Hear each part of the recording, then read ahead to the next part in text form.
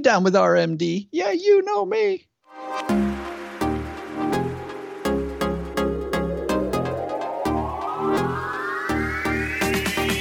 You can afford anything, but not everything. Every choice that you make is a trade-off against something else, and that doesn't just apply to your money. That applies to your time, your focus, your energy, your attention. It applies to any limited resource that you need to manage. And that opens up two questions. First, what matters most? Second, how do you align your daily decision-making around that which matters most? Answering those two questions is a lifetime practice, and that's what this podcast is here to explore and facilitate. My name is Paula Pant. I am the host of the Afford Anything podcast. Every other episode, we answer questions from you, the community, and my buddy, former financial planner Joe Saul-Sehy, joins me to answer these questions. What's up, Joe? I'm here to, what are the two things? To something and facilitate? Explore and facilitate. Explore, yes. I'm excited to explore and to watch you facilitate. So... Well, let's see if I can facilitate a good episode. So here are the 5 questions that we're going to answer today. Julia and her husband are both 27. They want to retire by their early to mid-40s. When should they stop contributing to tax-advantaged accounts like a 401k or IRA and switch over to contributing to taxable accounts? Anna and her family like their home, but it needs to be bigger, and a cash-out refi doesn't give them enough money for their dream renovation.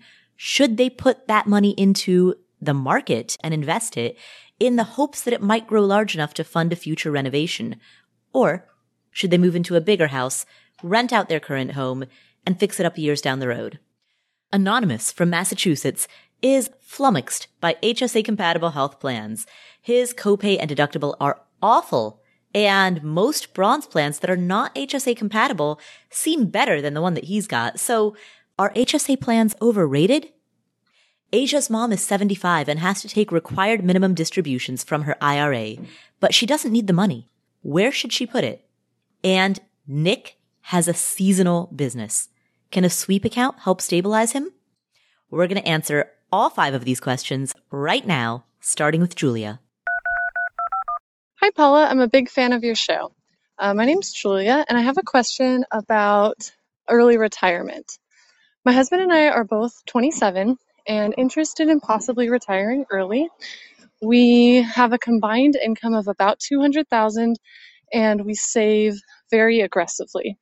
Right now, we're both maxing out our 401k, 403b, and Roth IRA accounts, and then putting the rest into a taxable brokerage account. My question is, if we're interested in retiring early, perhaps in our early to mid 40s, when would we stop contributing into retirement accounts and focus only on taxable brokerage accounts? This question is hard for me because I'm not sure if there's a number that we should be hitting. I know about safe withdrawal rates, but it seems hard mentally to not save in a tax advantaged account and instead save in a taxable account if that's available to you. Really love to hear what you have to say on the topic. Thanks.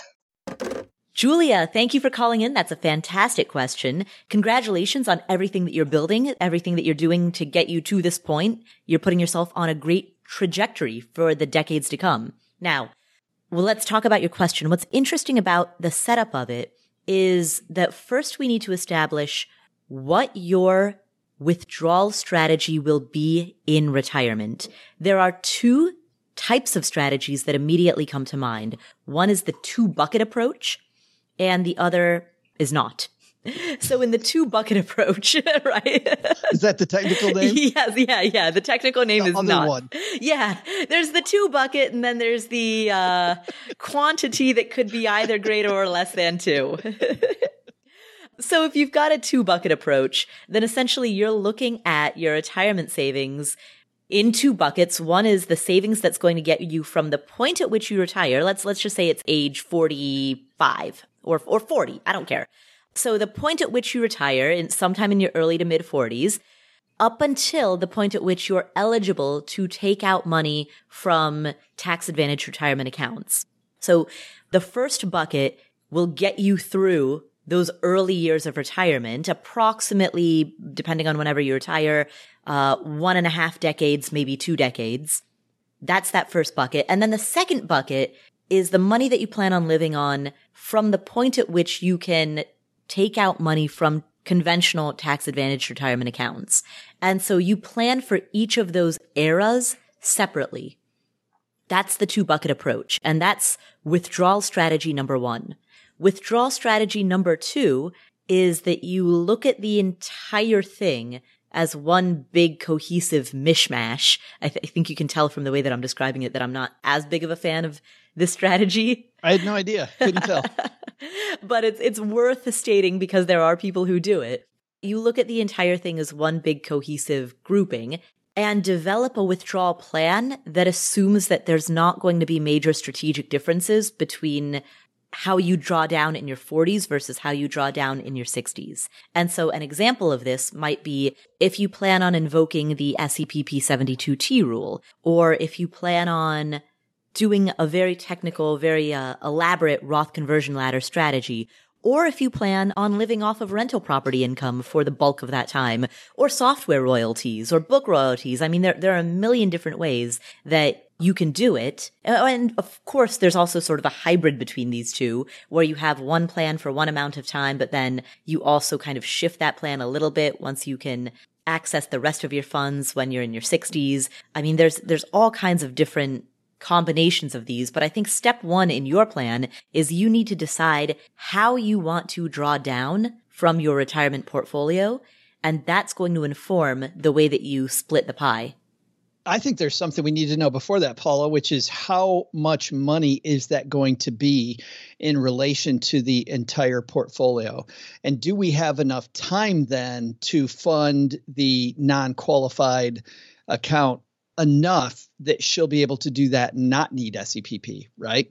Can she reach that point in time, depending on how much money it is that she needs? If she can't, that she's forced into some sort of an SEPP strategy anyway. Mm-hmm. And then I think that will guide her hand as well. Mm. For the listeners who aren't familiar with SEPP 72T, can you briefly describe what that is?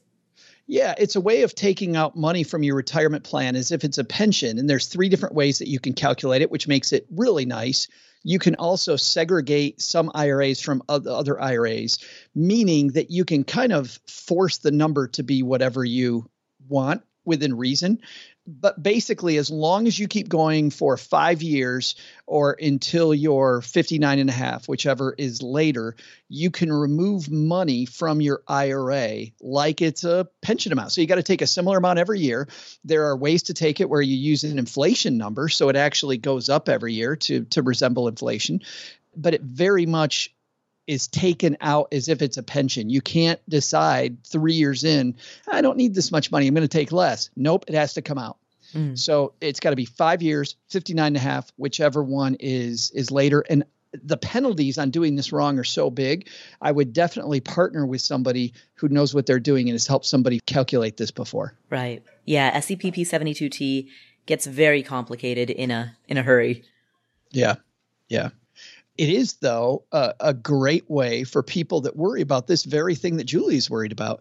You know, can I keep saving into my qualified retirement plan? She said she likes saving into those types of tax shelters. Mm-hmm. If she does, and she thinks she's going to have a very similar amount of money every year she withdraws, I think she can still then set up the money inside of the IRA in buckets, in a bucket strategy then of money that she's going to be taking out. So she wants that very close to the vest and not in risky investments, and then leave the rest in more of a long-term approach, but it's all inside of the IRA. Right. And I certainly get the psychological draw to wanting to put money in tax advantaged accounts. I mean, we only have a limited amount of money each year that we are eligible to put into various tax advantaged accounts, whether that's a 401k, a 403b, an IRA, an HSA, depending on the types of accounts that are available to you and to everyone listening is going to have different accounts that they're eligible for.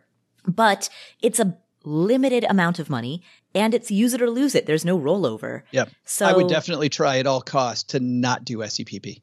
Yeah. But I understand the draw, the temptation to want to, if you know it's use it or lose it, then the principle of scarcity comes into play. And when we know that something is scarce, what's scarce is valuable. And so we tend to overvalue the things that are scarce mentally. even when they are strategically not right for our plan. Which is funny because the longer I was a financial planner, the less I adored that. Tax advantaged accounts? Well, the more I got attached to flexibility instead of optimization. You're talking about you can only optimize so far. Hey, listen, we can only put so much money in this fund. So I want to max it out if I can. The government says we can put this amount in, so I want to do that. I became less enamored with that, even though I'm with you. I get why people do it, and more with flexibility and I think it's just because of the law of large numbers. Because I worked with so many people and I saw so many plans go off the rails where things didn't work out life-wise, right? All of a sudden I had this big need for money, or I had this big thing and I needed flexible money and I didn't have it. The over-optimizers were the ones that ended up in a spot that they never thought they'd be, needing less optimization and more I just need money on hand. Right. Yeah, exactly. And so conceptually, what we're talking about here is that sometimes there can be a conflict between flexibility and optimization. Yeah. I would just love to hear if Julie and her husband are going to have income coming in, even if it's a lower amount of income, right? Because that may also make it easier. I mean, I think there's a lot of discussion here that we don't know about around how much money is it? What are the funding sources that she might be able to take it from that might not be the pile of money that's inside of the retirement plans? Right, exactly. That question popped into my mind as well when I heard her talk. Are they going to be working or generating any income during their early retirement period? And if so, I mean, imagine the Roth value on that. They would presumably be in a much lower tax bracket. So if they can Roth that money, that's going to be massive optimization right there. Agreed. It makes more sense in that regard to save some money into a taxable brokerage account right now so that they can live on that money in early retirement and Roth any earnings that they make while they are in early retirement. Fabulous. And Julie is driving down the road right now going, but I don't want to work. But wait a minute, Paula. Well, and this goes back again to that more broad conceptual conversation about the trade-off between flexibility and optimization. Because when we talk about a tax-advantaged account versus a taxable account, we're essentially talking about the concepts of optimization versus flexibility. And that's what she has to choose between. That's what they both have to choose between as a couple. But again, when optimization has a scarcity component to it, that scarcity component makes it more tempting. Anything that's scarce is more tempting. It has a higher perceived value. I feel like there's also a lesson there for marketers. It's not just financial planning. If you're marketing something, make it scarce. Make it seem scarce. Right. Well, I was thinking that's why in dating, some people play hard to get. Make yourself scarce. Absolutely. Right? Yes. Yeah. See, there's lessons here for all of it. This is what we learn. Dating, marketing, finance. What the 401k taught me about dating.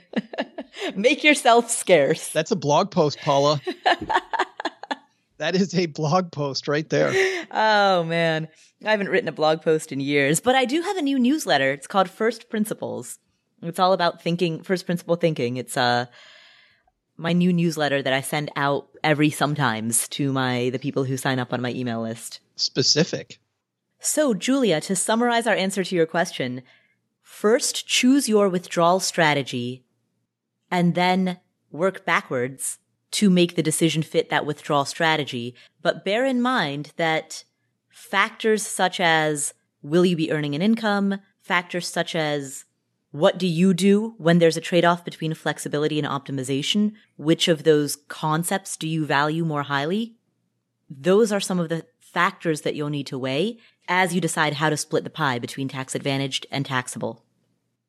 So thank you, Julia, for asking that question. We'll return to the show in just a moment. Spring is a good time for new beginnings. It's a great time for spring cleaning, for planning outdoor activities, and for going through your financial life to make sure that everything is in place that you need. Everything that you need is in place. And the thing about life insurance is that shopping for life insurance can be part of your financial planning for the year. And Policy Genius is there to help with that. Policy Genius has licensed award-winning agents and technology. What does that mean? It means you can, in just a few clicks, compare quotes from top insurers. With Policy Genius, you can find life insurance policies that start at just $292 per year for $1 million of coverage. Some options offer same-day approval and avoid unnecessary medical exams. Policy Genius works for you, not for the insurance companies. They don't have an incentive to recommend one insurer over another. And they have thousands of 5-star reviews on Google and Trustpilot. Save time and money and provide your family with a financial safety net using Policy Genius. Head to policygenius.com or click the link in the description to get your free life insurance quotes and see how much you could save. That's policygenius.com. Home is where you go to relax, to recover from the day, to get ready for the next day. And you want it to feel nice, but you don't want to spend a lot of money. You need something that's in budget, something affordable, but also something that fits your style and taste. Wayfair has you covered. They have everything from appliances to furniture to art to rugs for your living room, your bedroom, your deck or patio. I have shelves from them that are hanging in my bathroom right now that they look really nice, but they're also super functional for storage. I have a daybed from them that's in my living room. Again, very functional, multi-purpose. You can get items from Wayfair for your own home. You can do it for a rental property. They have a massive, massive selection. So regardless of what your taste is, they've got a huge variety of styles and it's very budget friendly. You'll find pieces that look good, that fit your style at a great price. And they have fast and free shipping even on the big stuff. Every style is welcome in the Wayborhood. Visit wayfair.com or get the Wayfair mobile app. That's WAYFAIR.com. Wayfair. Every style, every home. This episode is sponsored by State Farm.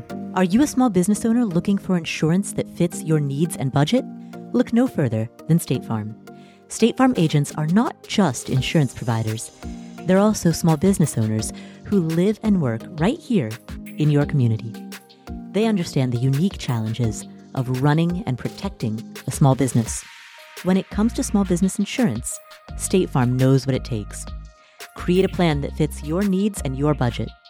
State Farm agents are ready to help you choose personalized policies that truly understand your business. Insure your small business with a fellow small business owner. Talk to a State Farm agent today and get started on personalized small business insurance that fits your needs. Like a good neighbor, State Farm is there. Talk to your local agent today.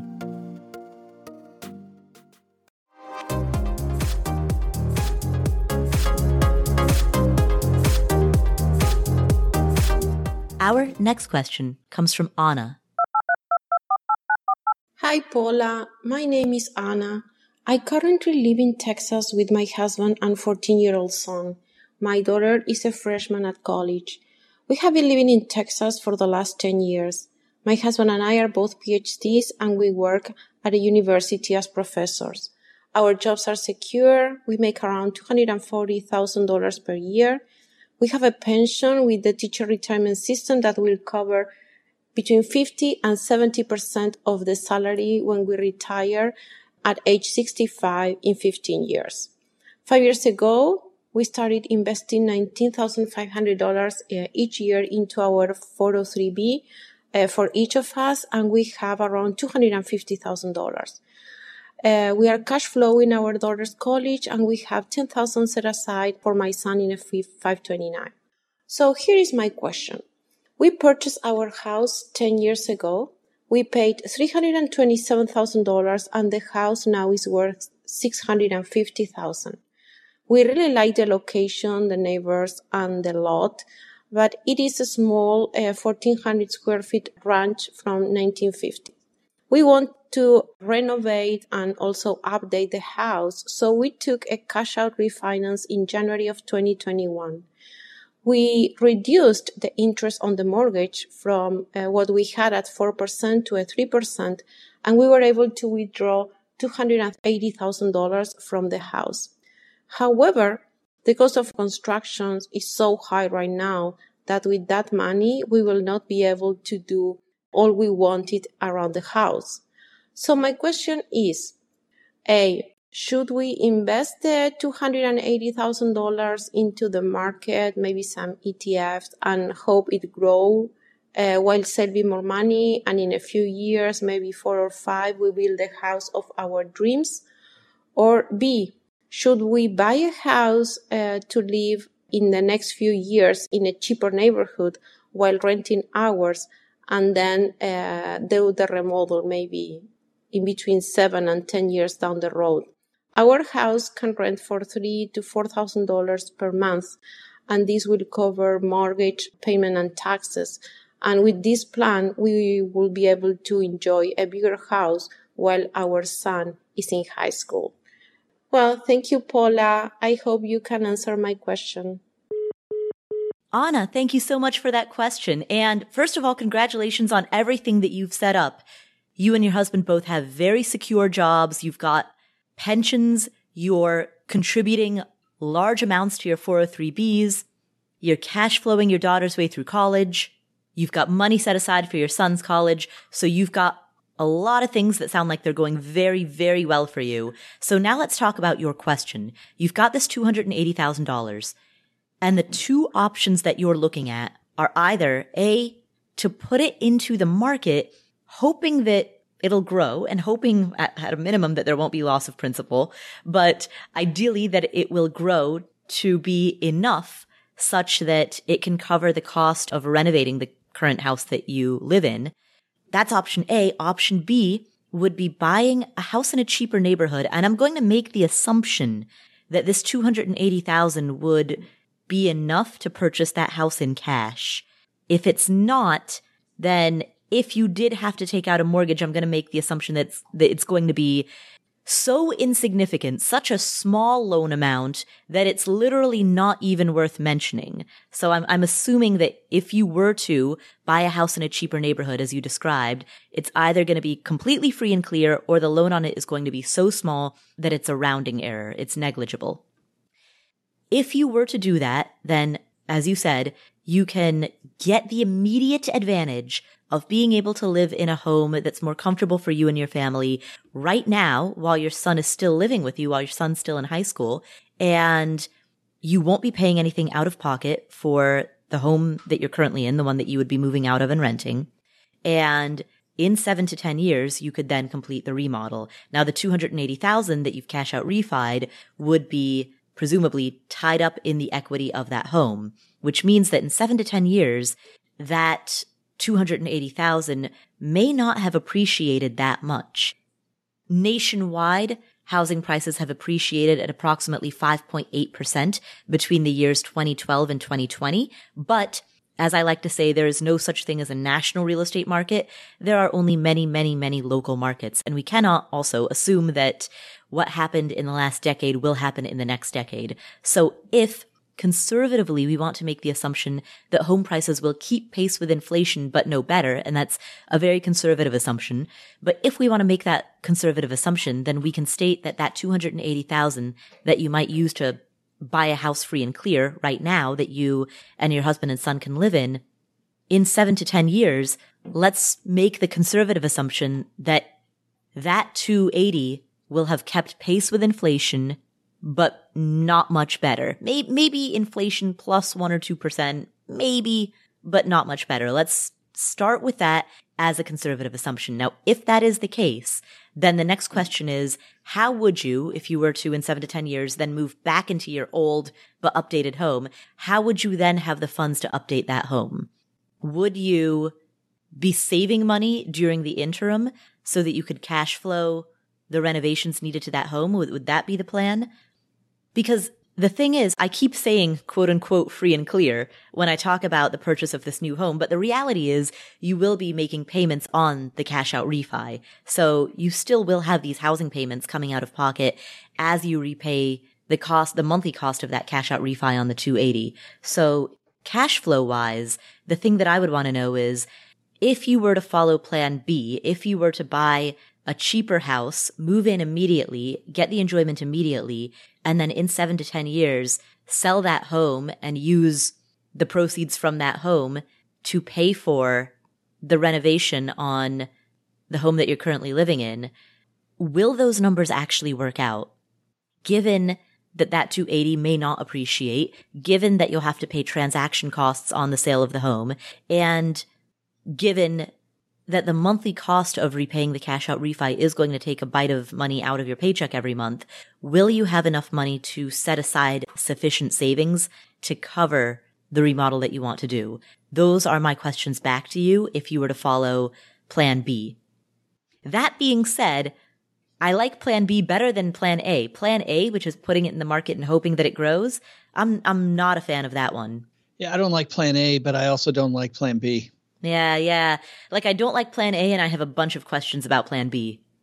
Yeah, my problem with Plan B, Paula, is that she mentions how much she likes the neighborhood and likes where she lives, and that leads me to believe that they would want to be there in the next few years.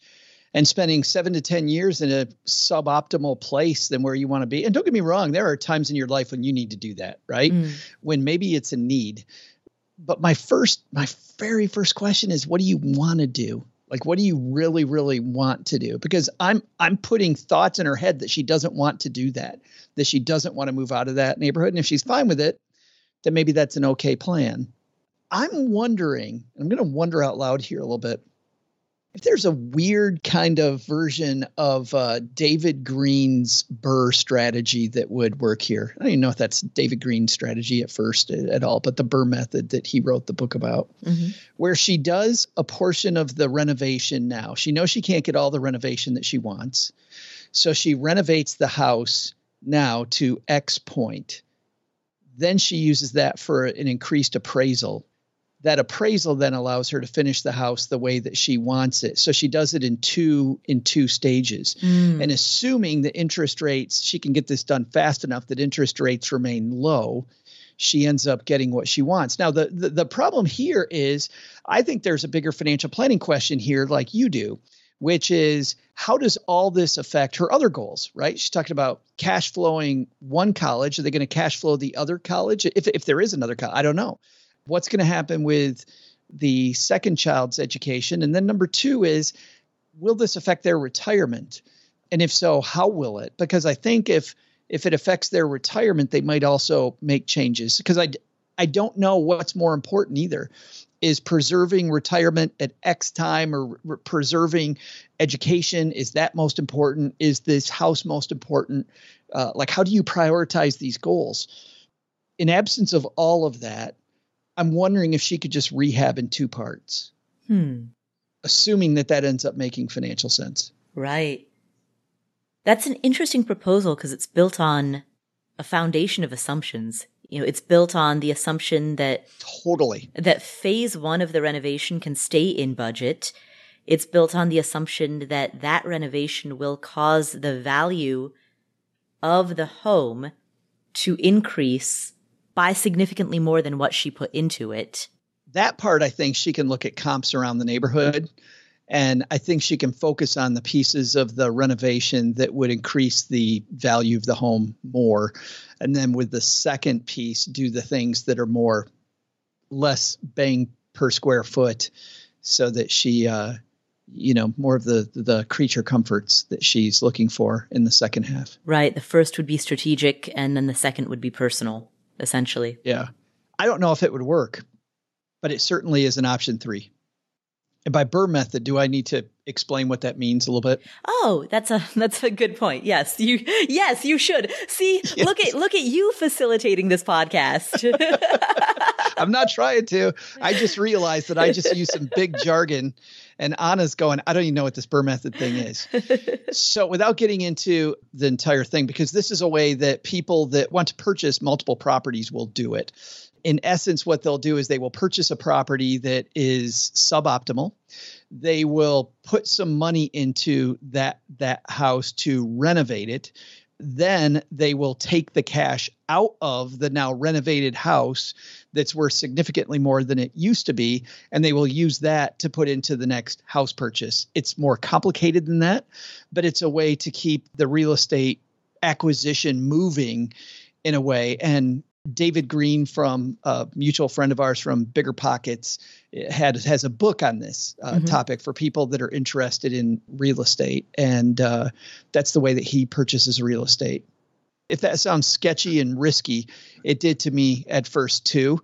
And when you hear the entire strategy, David has a bunch of safeguards that he's put into place to kind of mitigate the risk of continually using debt. Because whenever you use debt, whenever you're using somebody else's money, there is a chance for that to go haywire. Right. There's a whole section in my course about the BRRRR method and the ways to apply the BRRRR method that are, in my view, sound and could be part of even a conservative investing strategy, as well as the red flags within the BRRRR method that some people push too far and that might want to be avoided. For people who are wondering why it's called BRRRR, so BRRRR, BRRR, stands for buy, rehab, rent, refinance, repeat. I missed one of those. I was about to guess on what they were because I could never remember them. And really of all of those, the most dangerous one is the final R, the repeat. Like if you buy a property, you rehab it, you rent it out, or in Anna's case, live there because this is her personal residence, right? You buy it, you rehab it, you put an occupant in there, whether it's yourself or a renter, and then you refinance against the higher value of the property. Cool. None of that sounds sketchy.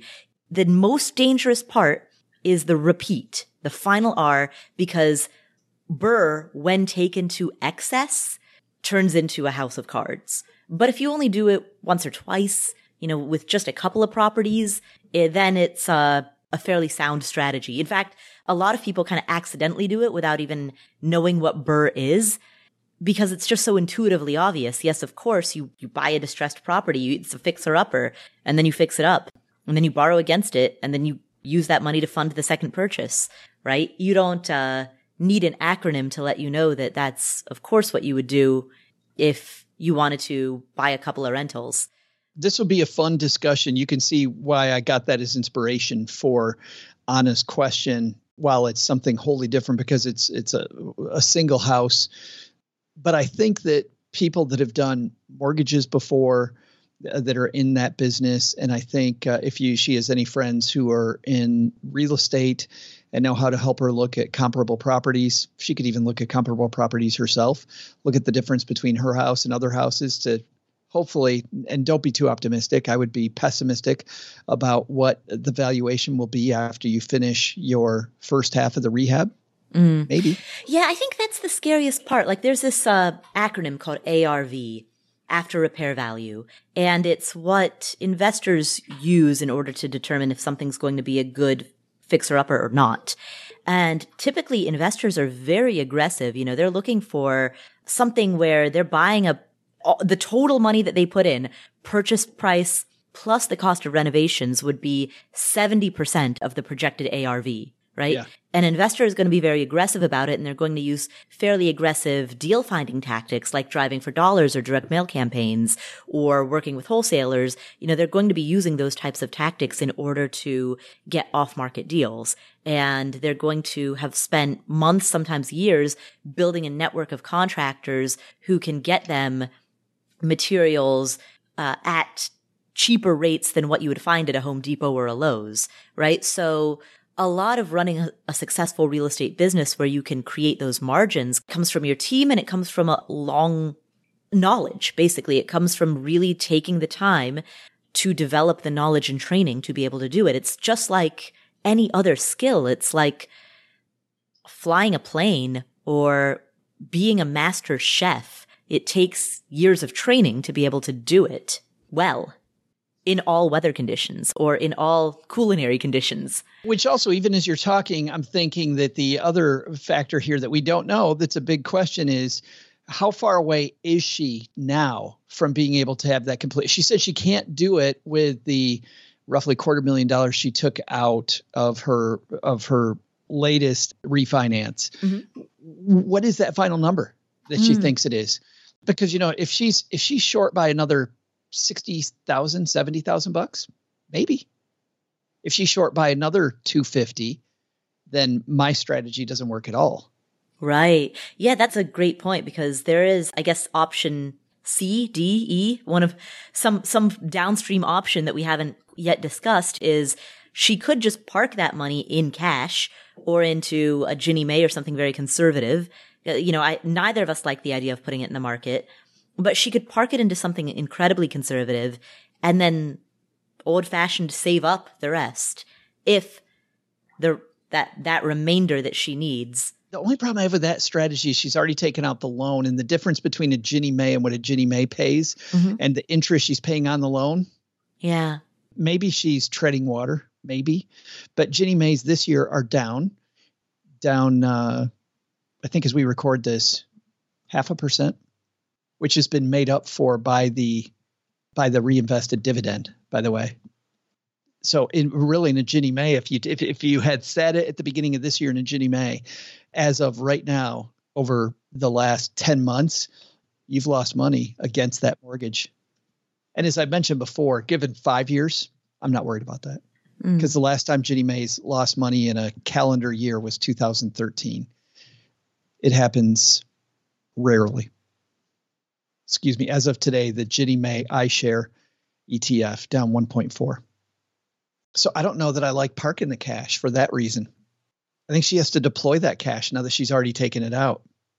From a financial perspective, if she must deploy it, then option B that she proposed, which is buying a cheaper house, presumably free and clear, that would provide enough space for her and her family. It would be in a different neighborhood, a cheaper neighborhood, but it would be a larger home.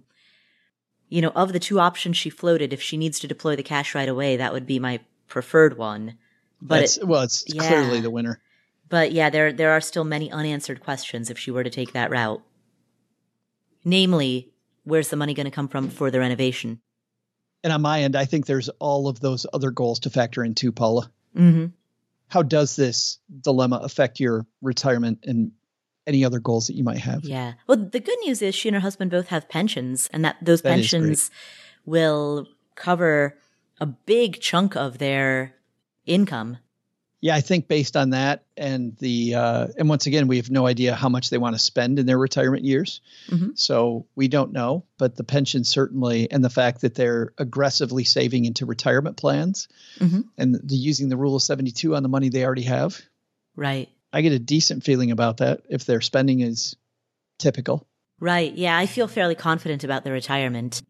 So the looming questions then become, how much money do they want to save for their son's college education if they choose to do so? They've got $10,000 so far in a 529 for him. How much more do they want to contribute? And given that goal, plus any other retirement goals, how much can they save if they were to try to bridge the gap between this 280 and the rest of the cost of the reno? But yeah. I like the creative thinking about the BRRRR strategy. It never occurred to me to BRRRR your own home, your own personal residence. To live in the same house and to BRRRR that house twice, you know, that's a new application of this model. It could work. So thank you, Anna, for asking that question. And we've presented to you an array of options. There's now a plan A, B, C, D, E. I think we've kind of lost count a little bit, but you know, we've got the plan A and B that you suggested, and then we threw in a couple of other alternative plans as well.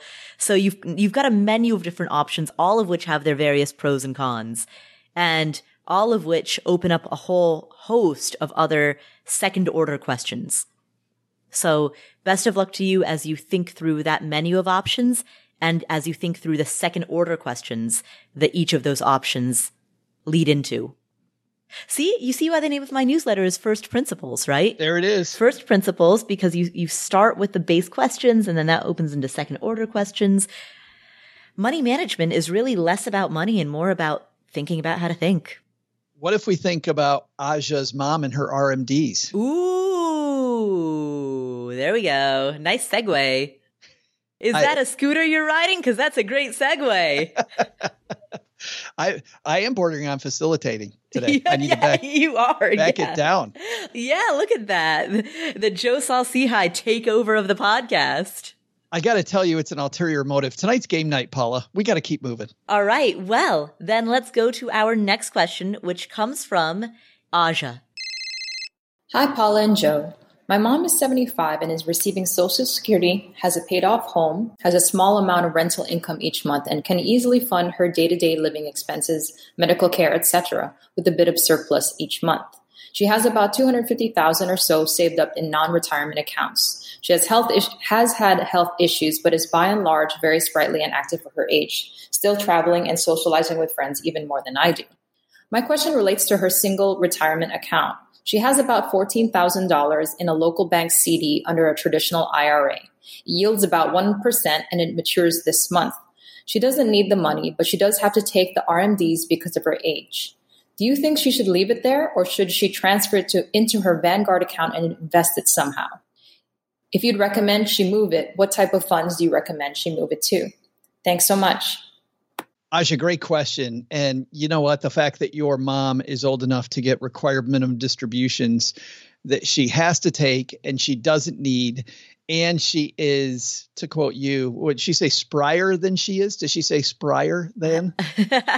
The part that caught my attention was socializes more than me. Socializes more. Yes. Right. That is my goal, by the way. That is my goal. Social if I can butterfly. be that age, socializing more than my kids, definitely winning. I think that the way that she invests this, if she doesn't need the money, the only barrier that she has is that she's going to have to take money out every year for this required minimum distribution. And on $14,000, that distribution is not going to be that large. So the way required minimum distributions work, they're based on your lifetime. The IRS wants that money out at the date that statistically, according to them, you are going to pass away. So their goal is to have that empty. So that they get bigger and bigger over time. But generally, if her largest one is going to be, let's say 10 years from now, she's going to be slowly withdrawing that money out over long periods of time. So it's not, if she doesn't need the cash and she's not going to change her lifestyle, then I would look at long-term investments, meaning, and I think this is a mistake, Paula, by the way, that a lot of people make. I have seen people that get frustrated because a financial advisor will recommend that an older relative stays in fairly aggressive investments. But when I've looked into that, what I've found 99% of the time is that the older person and the advisor both know that they do not need the money. And this is money that they are now basing on their children's goals. So on Aja's goals. So if mom doesn't need the money, then grow it. Which means that even at an advanced age, if her risk tolerance is high enough to be in something and not wreck her own plan that is going to be available for Aja and any other siblings 15 years from now, do that. Do that type of a fund. And then when she makes the required minimum distribution, then put that same money after she takes the cash out, withholds any taxes that she needs to withhold, puts it in the same fund, but in a regular brokerage account. Right. Yeah, exactly. I was going to answer this very simply because my parents are in the same boat. They have to take required minimum distributions, but they don't actually need the money actually because of teacher's pension. My dad qualifies for the state of Ohio state teacher's pension, and that provides enough money for both him and my mom. And, you know, their home is fully paid off, so they don't really need a bunch. So they take these RMDs, they don't need them, and they just reinvest them back into a taxable brokerage account. And that's about the end of the story. Yeah. But what type of a fund? That's the key. So what I told my dad, because my dad asked me what fund I recommend, and what I told him was that I want him and my mom to spend their money. I don't want them to want to set aside anything for me. I want them to enjoy what they've earned. So I encourage them to spend as much as they can while they can. But any money that is for them, they should invest conservatively. And I told them to put it into a Vanguard Target Date 2020 fund. Anything that is for me or for charity or for any other long-term downstream purpose, they should put into Vanguard Target Retirement 2060. Or crypto. I did not tell him that. So yeah, it was very simple. It was, Dad, put your RMD into a taxable brokerage account. If it's for you, Vanguard Target Date 2020. If it's for me or for charity or for anything that you want long-term, Vanguard Target Date 2060. Boom. Done. Simple. I don't even think you need the target date fund. I think this is beautiful for VTSAX or the ETF equivalent. I think just buy a total market fund. Yeah, that'd be fine too. Yeah, that I think is great if it's long-term money. But I'm with you, maybe she spends it as she takes it out. And if she's doing that, I don't like the idea of it in a CD right now, unless she is going to spend the money over the short run. If she's not going to spend the money over the short run, make sure it's the same aggressive fund on the inside and on the outside. And the reason is, if it's going to be more aggressive, if she has to make that required distribution when the market's down, she wants to reinvest it immediately into the same fund on the outside that's also down. So whatever roller coaster she's going to be on, if she's not in a CD, she wants to stay on that roller coaster. But do you like a CD, even if it's invested now? Let's talk about just the CD. I still don't like the CD. I am not a fan of CDs right now. If you had asked me this question in 2005, I would have been like, who are you and why are you asking me this? But then I would have been like, yeah, CDs are great because it's 2005. Absolutely.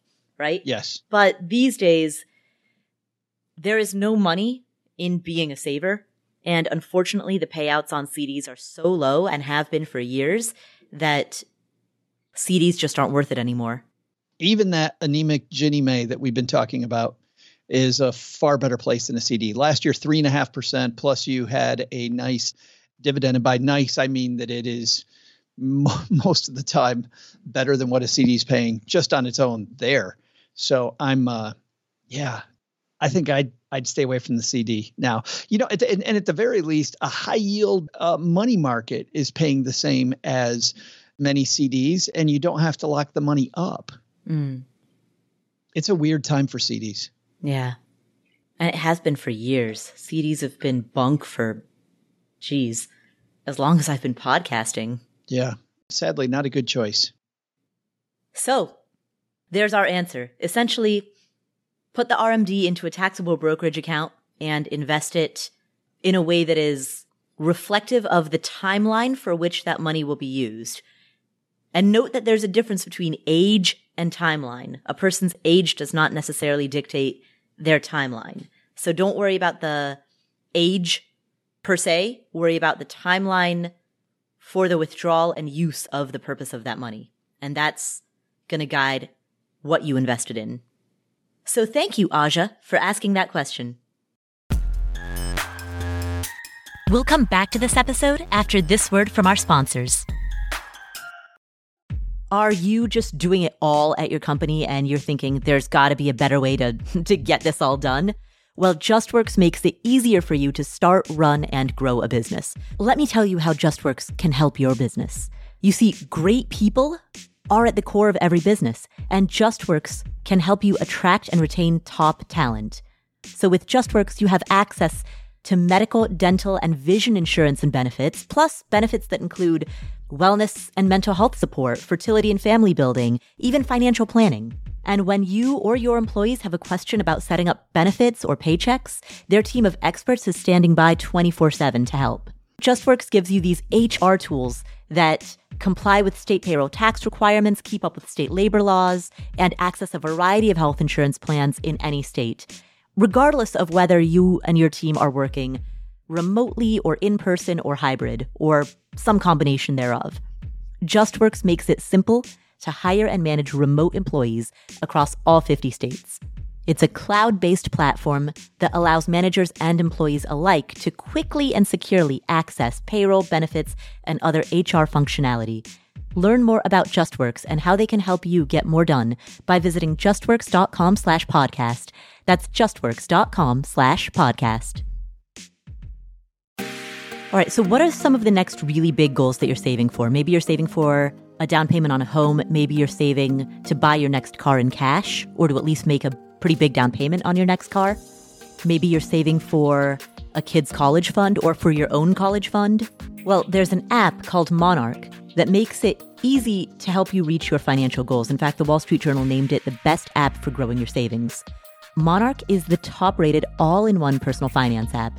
It gives you a comprehensive view of all your accounts, investments, transactions, and more. Create custom budgets, track progress toward financial goals, and collaborate with your partner. And now get an extended 30-day free trial when you go to monarchmoney.com/Paula. Monarch has a very simple, intuitive design, They have loads of built-in features that help you collaborate with your spouse or partner, with your financial advisor. You can invite them to your account at no extra cost. They'll get their own login info and a joint view of all of your finances. You can customize it to look exactly like you want it to look like. You can customize the types of notifications that you get. I've set mine up so that I only see the big ticket stuff. I personally don't want to see the little things. I just want to see big ticket items. So I've set up my notifications accordingly, but you can do it however you prefer. You can change the layout of your dashboard. You can make it your own. And Monarch will never sell your data to third parties or show you ads. After trying out Monarch for myself, I understand why it's the top-rated personal finance app. And right now, listeners of this show will get an extended 30-day free trial when you go to monarchmoney.com/Paula. That's monarchmoney.com/Paula for your extended 30-day free trial.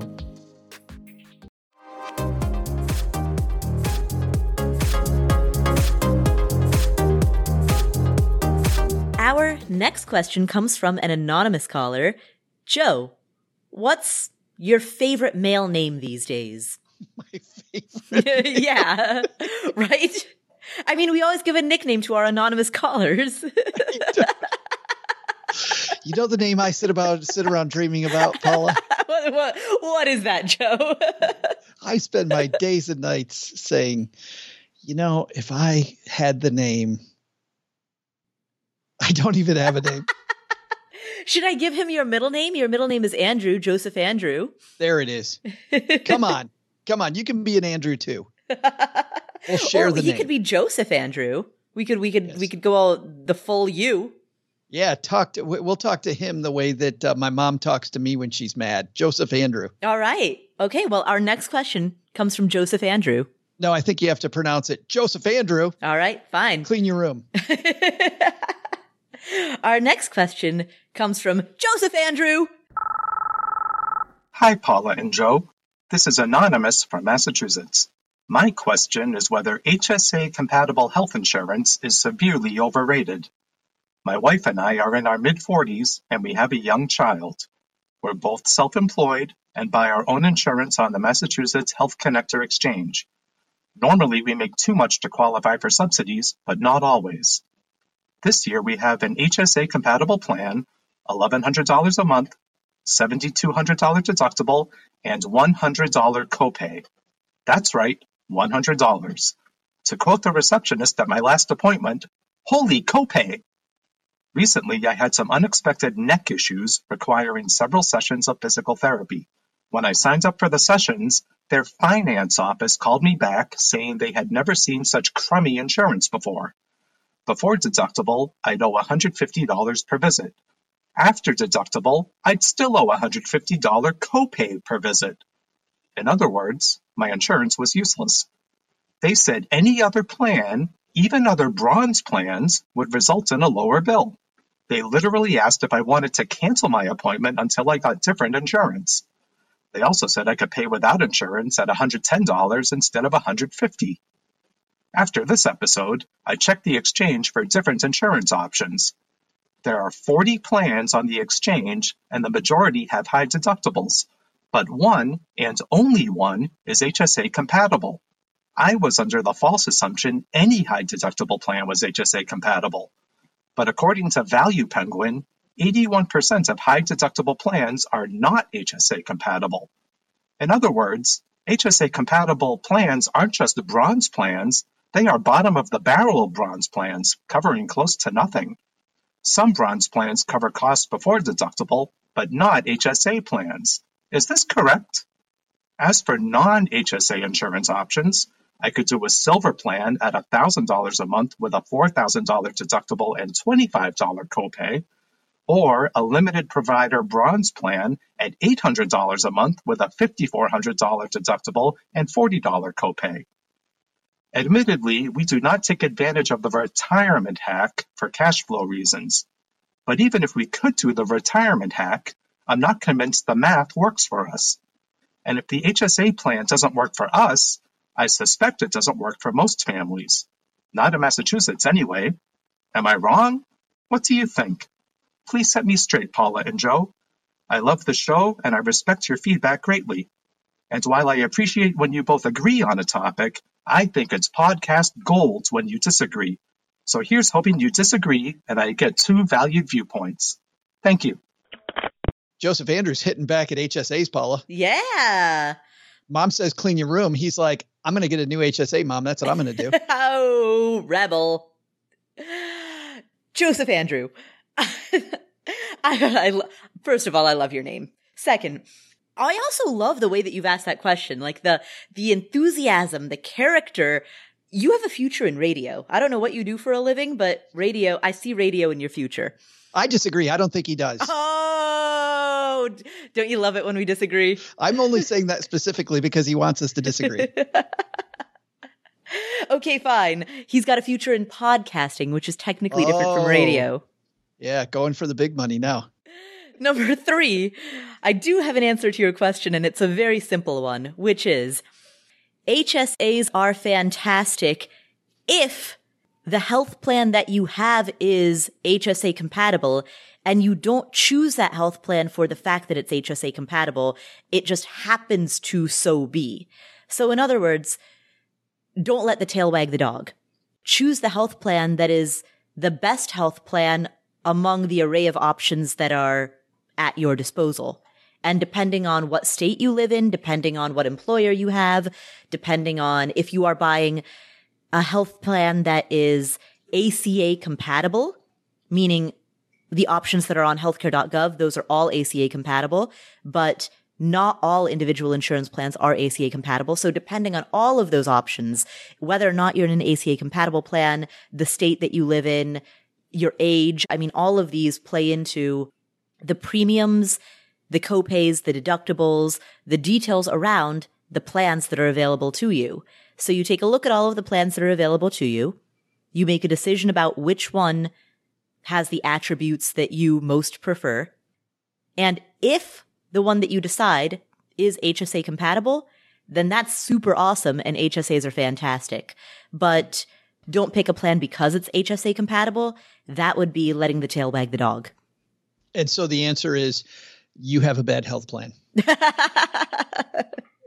It's a good point to bring up because in the way that a lot of people let the tax tail wag the decision dog, that's something that we talk about on this show a lot. People often want to know, like, what decision should I make that's most tax efficient? And Joe, you and I are always like, no. The question is not what investment choice should I make that is most tax efficient. The question is what investment choice is the best choice for my age, timeline, goals, risk tolerance.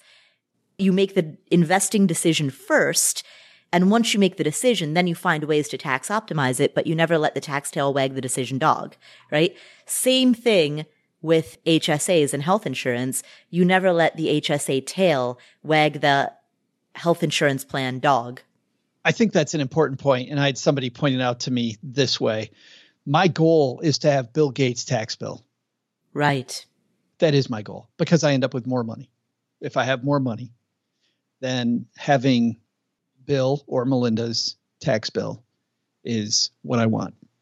I want Justin Bieber's tax bill. Oddly specific.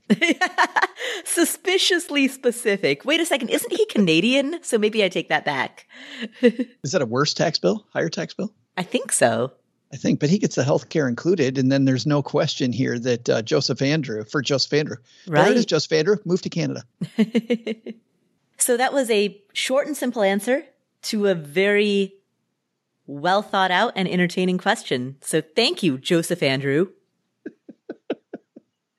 I love that Joe can't listen to me say your name with a straight face. He is cracking up. Look at this. I'm turning beet red too. I'm looking at myself in the holy cow. All right. So thank you for asking that question and providing that entertainment. So Joe, speaking of the names of members of your family. This gets even weirder. Is my son writing in? Our final question today, and this is the caller's actual name, or at least the actual name that he's given us, is from a caller who shares the same name as your son. So our final question today comes from a caller named Nick. Hey, Paula. My name's Nick. I was curious if you could talk a little bit about sweep accounts. I own my own business and it's extremely seasonal. So we bring in a ton of money during August and September and then, essentially use that for the rest of the year. I'm wondering if opening a sweep account would help keep things invested and keep my money making money for me during the busy season. And then, we can slowly spend it out of the sweep brokerage during the slow parts of the year. Thanks for your help. I'm very surprised that Nick started his own business that's seasonal because I thought he worked for Microsoft this whole time. I think your son works for Microsoft, but I don't know if you're aware of this. There's more than one Nick. There's more than one Nick in this country. Oh, wow. It's true. It's true. So congratulations, Nick, on the badass name. And congratulations also on setting up what's a really cool business. Now, a sweep account, for people that don't know what that is a money market inside of a brokerage account that when the things pay dividends, like your stocks pay dividends, if you don't reinvest those, it sweeps into that account. When you make a trade, it sweeps out of that account. So what he's talking about basically is setting up a money market fund so that he can earn a little bit of money while he's living off of that cash. And the bad news, Nick, is that sweep accounts don't really make much money now.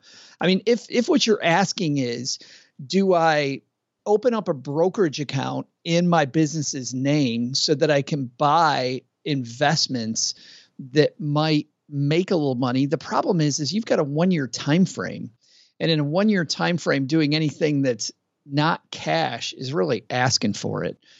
I do like the budgeting aspect, though, of this question. And normally I don't like to get into specific products, but I use, and I'm sure there's other banks that do this, but I use an Ally money market. And the reason I bring that up, Paula, is because Ally has this cool thing where I have one account and I can have buckets. And so Cheryl and I have our vacation budget. We had our home rehab budget. We have all this, but I don't have to go open 10 different accounts. I could have one account. And so what Nick could do, if he knows what his budget is for his business every month, he could have separate buckets inside that Ally sweep account. And he's got every month of the year, this is the money that he needs. And if he doesn't need the money for that month for whatever reason, then he can take it out of the business and spend it on himself. And that would be a nice way to budget the money that he has out there.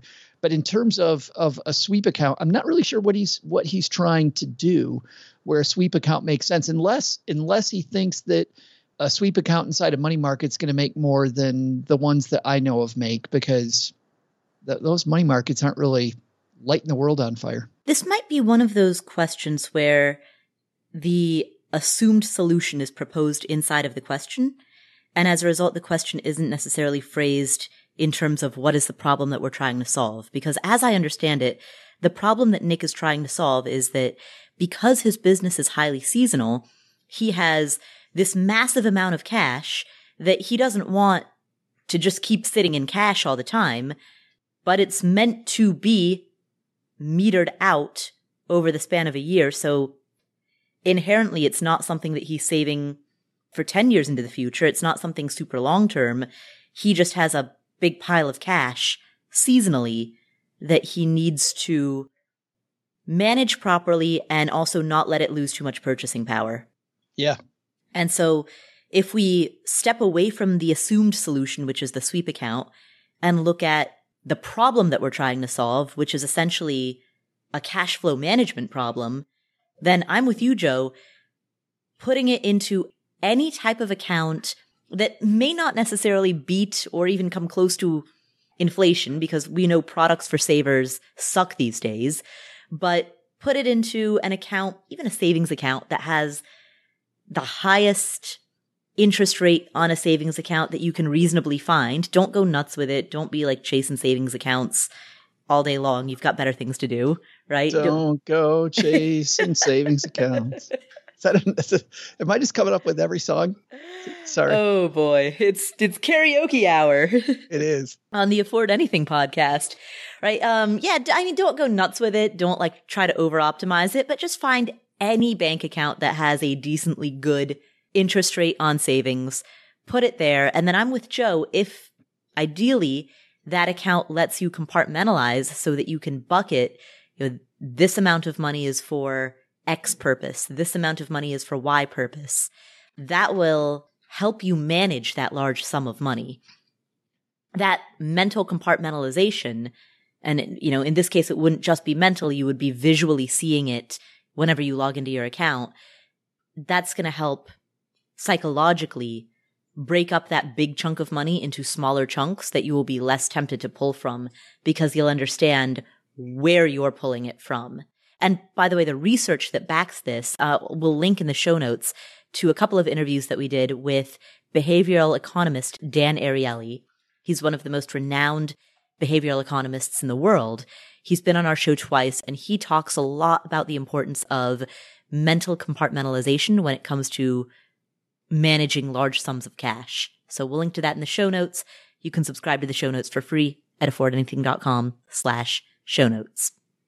If we can expand this a little bit, I know Nick is talking about inside his business, but there is a similar issue that people have that just get money in big chunks. Some people that work commissions, some people that own businesses like Nick's. And for those people, what I found when I was a financial planner was there was a propensity to have a boom bust lifestyle, meaning that when big chunks of money came in, we're steak dinner, right? It's going to be fantastic. We're going to 5-star restaurants. We're blowing cash. And then until the next chunk of money comes, it's ramen noodle diet and nothing. We're buying all kinds of stuff, and then we're buying absolutely nothing. So it's this boom bust cycle. And the frustrating thing that I've seen by people that have either seasonal income like Nick or people who have a commission-based income stream, it's very difficult to budget.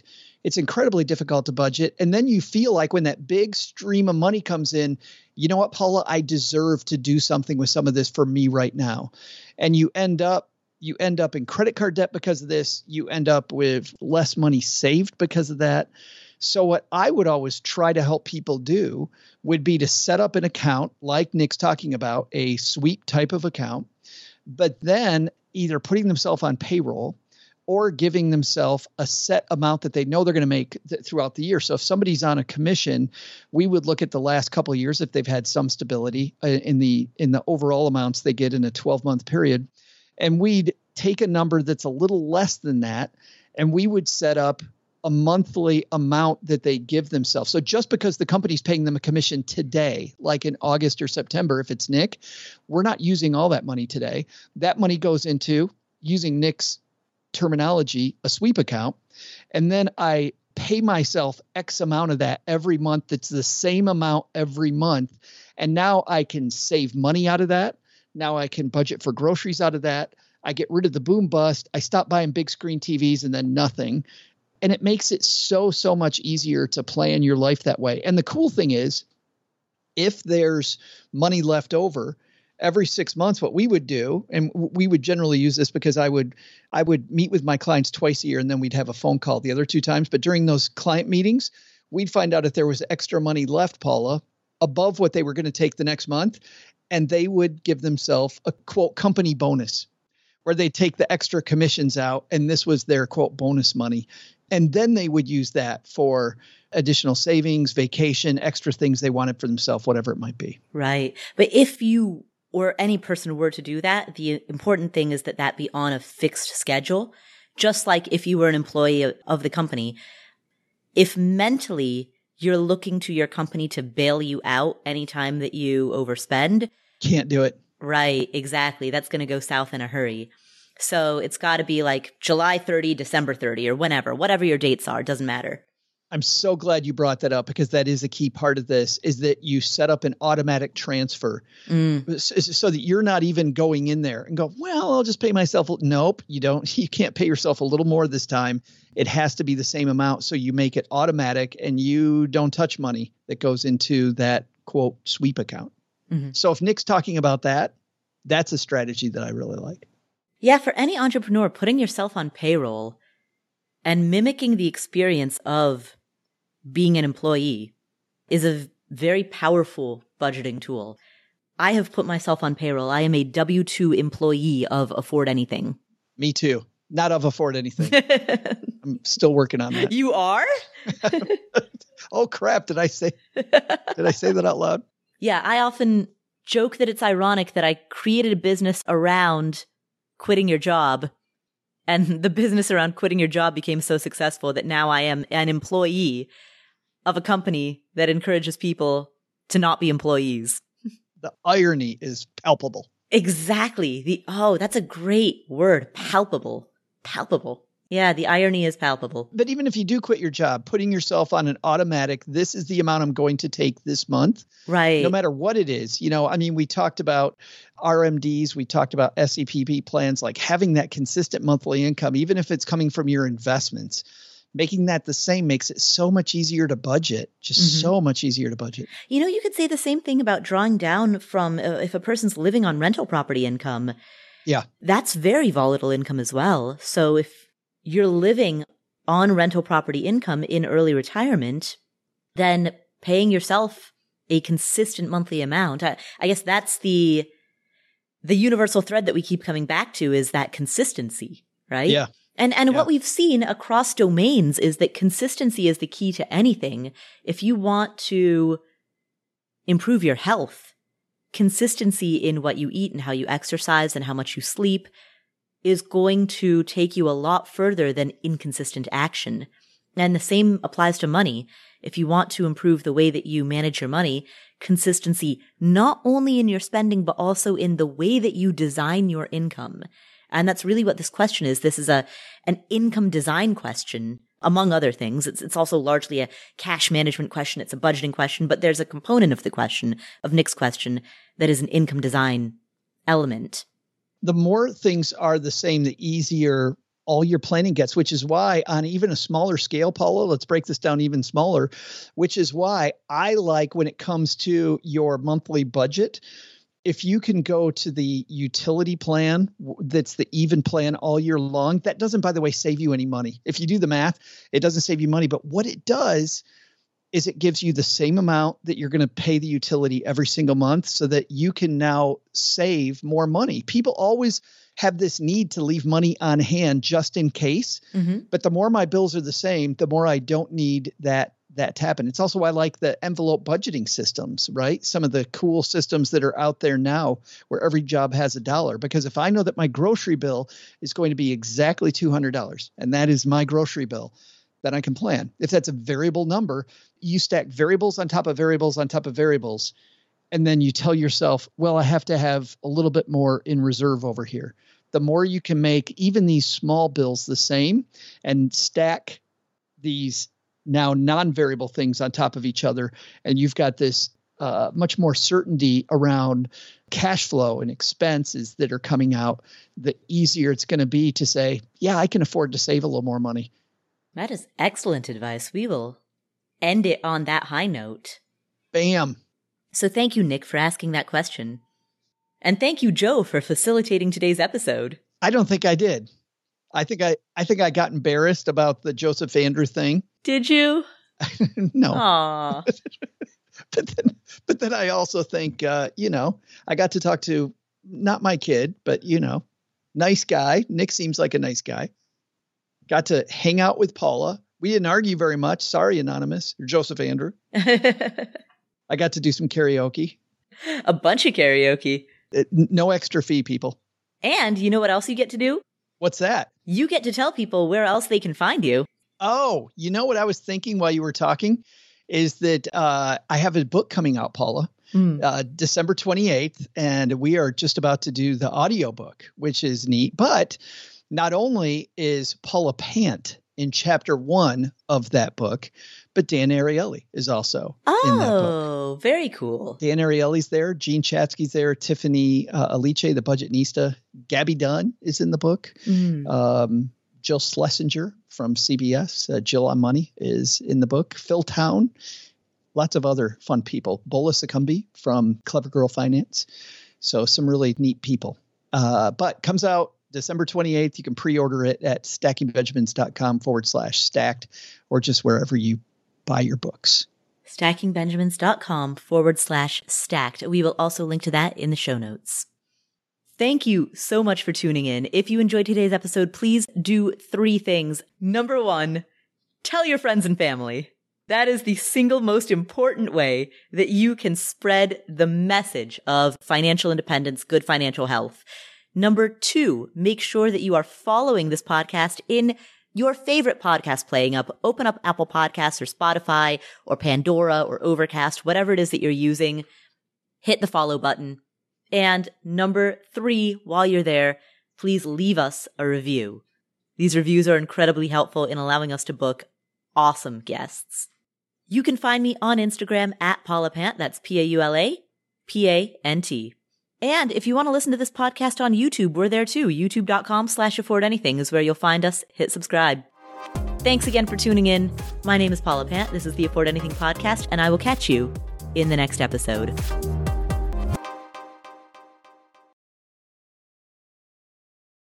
Here is an important disclaimer. There's a distinction between financial media and financial advice. Financial media includes everything that you read on the internet, hear on a podcast, see on social media that relates to finance. All of this is financial media. That includes the Afford Anything podcast, this podcast, as well as everything Afford Anything produces. And financial media is not a regulated industry. There are no licensure requirements. There are no mandatory credentials. There's no oversight board or review board. The financial media, including this show, is fundamentally part of the media. And the media is never a substitute for professional advice. That means anytime you make a financial decision or a tax decision or a business decision, anytime you make any type of decision, you should be consulting with licensed credential experts, including but not limited to attorneys, tax professionals, certified financial planners, or certified financial advisors. Always, always, always consult with them before you make any decision. Never use anything in the financial media, and that includes this show, and that includes everything that I say and do. Never use the financial media as a substitute for actual professional advice. All right, there's your disclaimer. Have a great day.